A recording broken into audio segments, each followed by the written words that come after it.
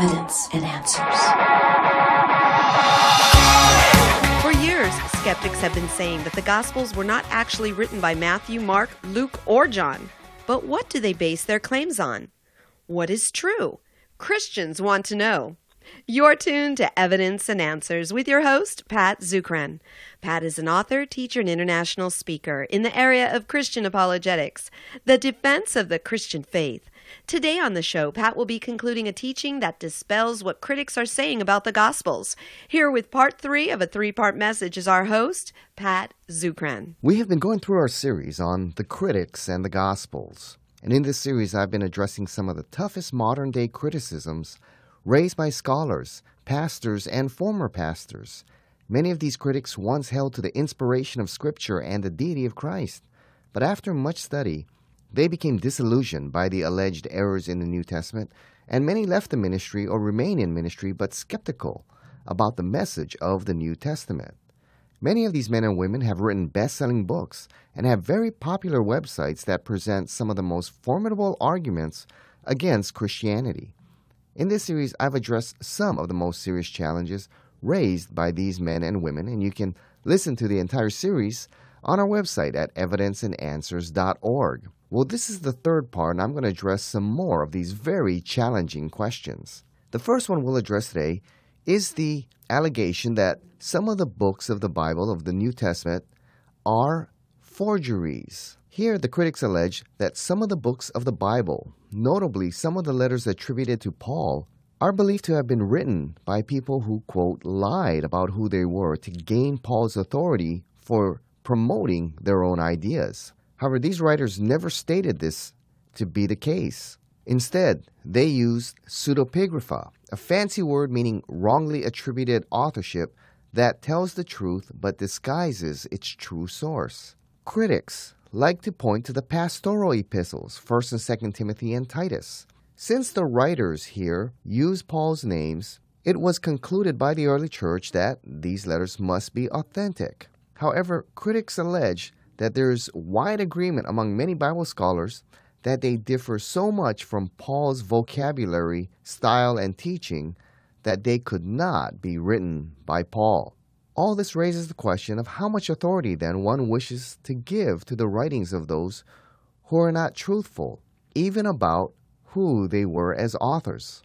For instance, many critics point out the contrast to the respect that Paul showed toward women. However, the author of 1 Timothy felt very differently. In 1 Timothy 2:11-15, Paul says that women need to be silent and submissive and will be saved only through childbearing. A similar point that women need to be silent in church appears in an authentic letter of Paul as written in 1 Corinthians chapter 14. However, it is alleged that those verses so thoroughly break the flow of the passage in which they appear and are so contrary to other things Paul writes that they seem like they're a later insertion by another person wanting to claim the authority of Paul for his own repressive attitude towards women. Therefore, it is concluded that those verses in 1 Timothy and 1 Corinthians were written apparently by people pretending to be someone they were not. And these verses today are used to limit the leadership role of women in many churches. Well, were these letters written by Paul, or are they indeed forgeries written by an unknown author claiming to be Paul? Well, until modern times, there was little question as to the authorship of the pastoral epistles. Scholars were overwhelmingly agreed that these letters were indeed authentic and written by Paul. Now, the liberal scholarship of the 19th century attacked the Pauline authorship of the pastoral epistles, and many of their arguments are still held by the majority of liberal scholars, as the argument I just presented. Liberal scholars believe it was not Paul but a writer claiming to be Paul, and there are 4 arguments against Pauline authorship. The arguments are historical, stylistic, ecclesiastical, and theological. Let's take a look at those 4 particular arguments and see if they build a strong case against Pauline authorship of the pastoral epistles. Now, the historical arguments point out that the chronological references in the pastoral epistles do not seem to align with the chronology in the book of Acts. For this reason, liberal scholars conclude that these epistles are written after Paul's life by someone claiming to be Paul. Now, there are reasonable explanations for the chronology here. The book of Acts ends with Paul under house arrest in Rome. Now, it's very possible that Paul was released and traveled widely until he was recaptured and then martyred 3 to 5 years later after his release. It is during his release that Paul wrote 1 Timothy and Titus, and he eventually wrote 2 Timothy during his final imprisonment before his death. This would explain why the chronology of the pastoral epistles do not fit nicely with the book of Acts. And that's a very plausible argument here. Now, when it comes to the stylistic argument states that the vocabulary used in the pastoral letters is not characteristic of Paul's prior letters. Therefore, it's concluded that the writing style and the vocabulary point to another author other than Paul. Well, there are several reasonable explanations for this. The difference in vocabulary and style can be due to the different subjects Paul is addressing, the different purposes of his writings, the various audiences he is addressing, the different environments in which he is writing in, and Paul's aging and maturing and development as a writer. I know that my writing in my early 20s differs a lot from my writings now as I have matured as a person, as a disciple of Christ, and in the things that I have learned, and in the different kind of audiences I am now addressing. And this could certainly explain the difference in vocabulary and style with Paul. Also, it is possible that Paul could have also used a secretary. We know that Paul traveled with several men, Luke, Timothy, Silas, just to name a few. And it could be that they also wrote as Paul's secretary as well. So there are many reasonable explanations for the stylistic differences here. The ecclesiastical arguments state that the church structure and order Paul is addressing did not develop until the 2nd century as the church matured. However, in Paul's earlier letters, he addresses the offices of elder and deacon in the churches. They are already well established in the churches. So the church structure he writes of in the pastoral epistles have developed. We also see him addressing elders in his other letters, such as Philippians chapter 1. And Philippians is a book that really no one argues about that Paul did indeed write.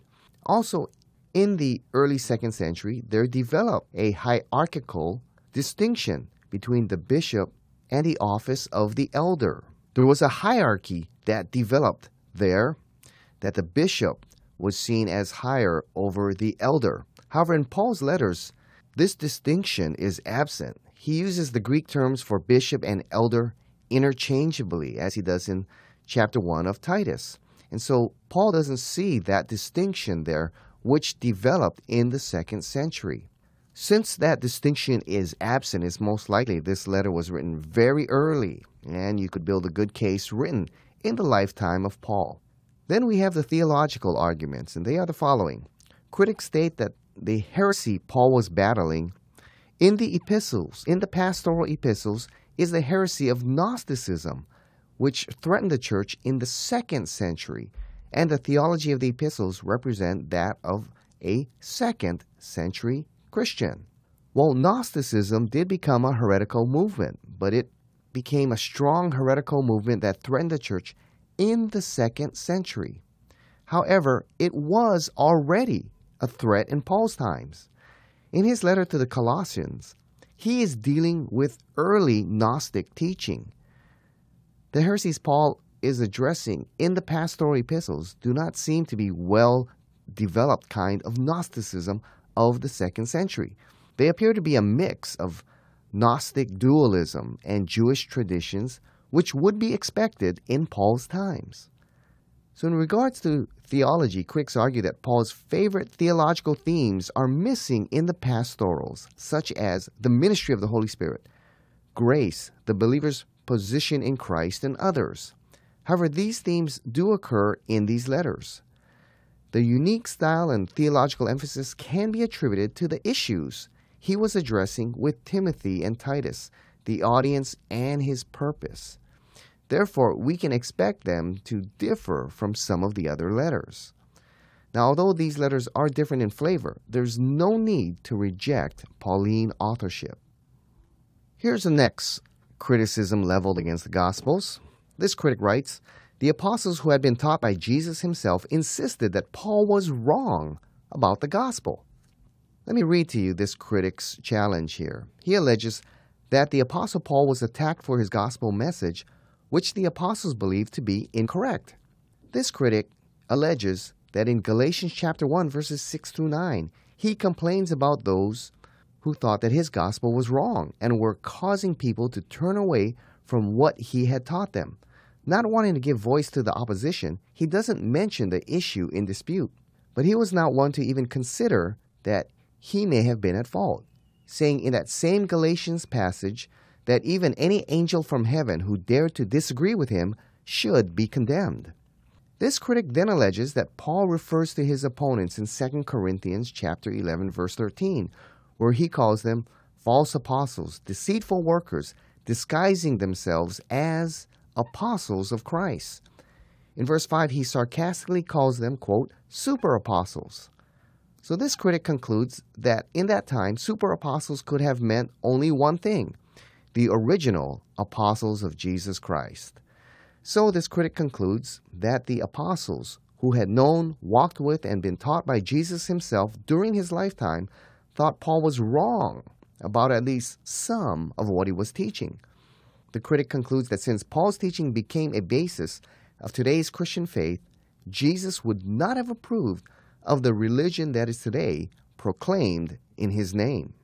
Well, was Paul teaching the wrong gospel? Were the apostles in opposition to his teachings? In Galatians, Paul saw that the gospel of grace was under attack, and Paul does indeed describe who the false teachers are. They were the Judaizers, those who taught obedience to the Jewish law is required for salvation. And one of the requirements addressed was circumcision. In chapter 5, Paul mentions that. Paul stated that if this is required, then one must keep the entire Old Testament law to be saved. These teachers were teaching a gospel message then of faith and works, and discrediting Paul's authority. Now, this is the context of the book of Galatians and the reason Paul wrote to defend the gospel of grace and his apostleship.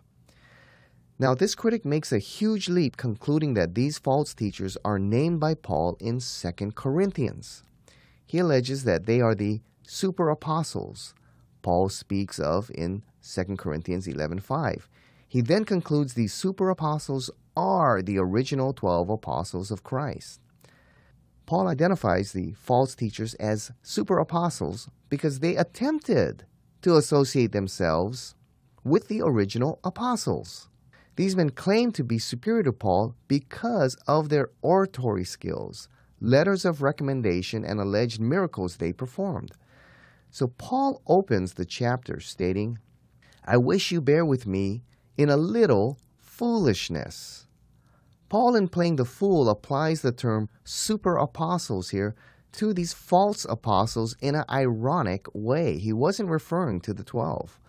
Although these claimed superiority to Paul, they were not true apostles. And it's highly unlikely Paul was referring to the 12 original apostles.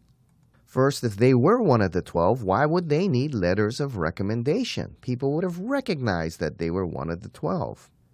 These opponents also laid great stress upon oratorial skills, not something which was representative of the old Jerusalem hierarchy, as we see in Acts chapter 4. Nor was this a mark of the Judaizers who represented them. In addition, the false apostles at Corinth stressed the importance of visionary experiences and revelations, displays of power to prove that Christ spoke through them, and the so-called apostolic signs. As far as Paul was concerned, these men were not true apostles of Christ at all. Now, in the case of Paul's opponents mentioned in the book of Galatians, the false teachers were Judaizers. This was a name used to describe Christian Jews who sought to impose upon Gentile converts the obligations of the law and make them submit to things like circumcision. This became a gospel of faith and works, a message Paul strongly opposed. However, there are no indications in 2 Corinthians that Paul's opponents in Corinth were trying to impose these same things. Finally, in the general epistles, the apostles are consistent with Paul's theology. And in fact, Peter, in his second letter, commends and defends the apostle Paul. He states in 2 Corinthians chapter 3, verse 15, he says, "And count the patience of our Lord as salvation, just as our beloved brother Paul also wrote to you according to the wisdom given him, as he does in all his letters when he speaks in them of these matters. There are some things in them that are hard to understand, which ignorant and unstable twist to their own destruction, as they do the other scriptures." Here Peter defends Paul's authority and Paul's teaching, and even equates Paul's letters to inspired scripture. He calls Paul's letters scriptures, equating them to the inspired scriptures of God. So to state that the apostles disagreed with Paul's theology would be an incorrect conclusion. Another popular challenge is this: the teachings of Christ were passed down orally and became distorted when it was written down decades later. Well, how accurate was the oral tradition? Were the apostles able to accurately recall and teach the message of Christ and the events of his life? Critics allege that the oral tradition was embellished over time, leading to the miracle stories of Christ and the teaching that he was indeed the divine Son of God. Well, you must understand first, the recollections of the apostles were not individual memories, but collective ones, confirmed by other eyewitnesses and burned into their minds by the constant retelling of the story. Therefore, both the repetition of the stories about Jesus and the verification of such by other eyewitnesses served as checks and balances on the apostles' accuracy. So memory in community is a death blow to the view that the disciples simply forgot the real Jesus or embellished the events. Second, the disciples of Jesus were eyewitnesses, and they surely discussed the miracles and teachings of Jesus as a group of loyal followers. The disciples, as a community, then repeated and memorized the events and teachings of Jesus together, holding one another accountable for accuracy of Christ's teachings and a record of the events of the life of Christ. Another fallacy in the argument is that it is a huge leap to conclude the faulty memory of the disciples eventually led to a doctrine like the deity of Christ. There is the possibility of mistaking details, but key teachings like the very nature of Christ would not be forgotten.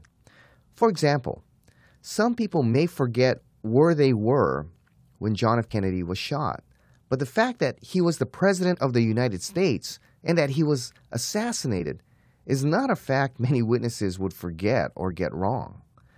Major events like the trial, death, and resurrection of Christ would not have been easily distorted or forgotten.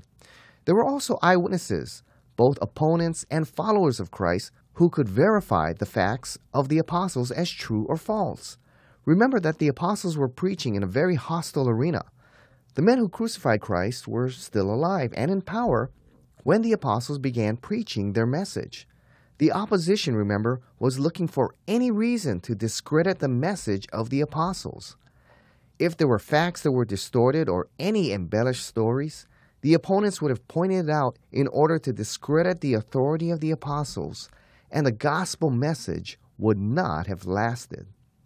Remember, in the Jewish culture, it was a well-established practice for disciples to memorize the teachings of their master. In our world today, with modern computers, our memory capability is diminished. But in oral cultures, even today, before the printing press, memory was at a very high level, and many of Christ's teachings were spoken in ways that could easily be memorized, using mnemonic devices such as poetic rhymes and cadences. And finally, the apostles would have repeated the events and teachings of Jesus hundreds of times, together in a community, before they were written down in the Gospels. This repetition by the disciples as a community would provide accountability and accuracy of the teachings of Jesus. Therefore, we can reasonably conclude that the oral tradition that was carried on by the apostles was very accurate until the time it was written down in the 4 Gospels. The final challenge we'll address today is one I hear often of the Bethlehem slaughter. In Matthew chapter 2, it states that Jesus was born during the reign of Herod, and upon hearing that a king had been born, the frightened Herod ordered all children under the age of 2 to be killed. Critics argue that there's no record outside the Bible of Herod's slaughter of the children in Matthew chapter 2. Well, how do we account that there's no outside record of this mass slaughter of children? Some critics say hundreds of children they're slaughtered in Bethlehem. Why is there no record outside the New Testament of such an event? Well, remember, Bethlehem at this time is not a major city, but a small town of about 400 to 500 people. So in a village that size, the number of children was probably a few, not in the hundreds as some critics allege. Therefore, news of the slaughter of perhaps a dozen children or so by Herod in a remote village would have taken time to spread, and historians had bigger news to cover. Now, Herod's slaughter of the innocents is consistent with the historical facts that describe his character. Herod was paranoid and suspicious of anyone whom he thought would threaten his throne. Jewish historian Josephus records a list of Herod's victims. His list included one of his 10 wives, who was his favorite, 3 of his own sons, a high priest, an ex-king, and 2 of his sister's husbands.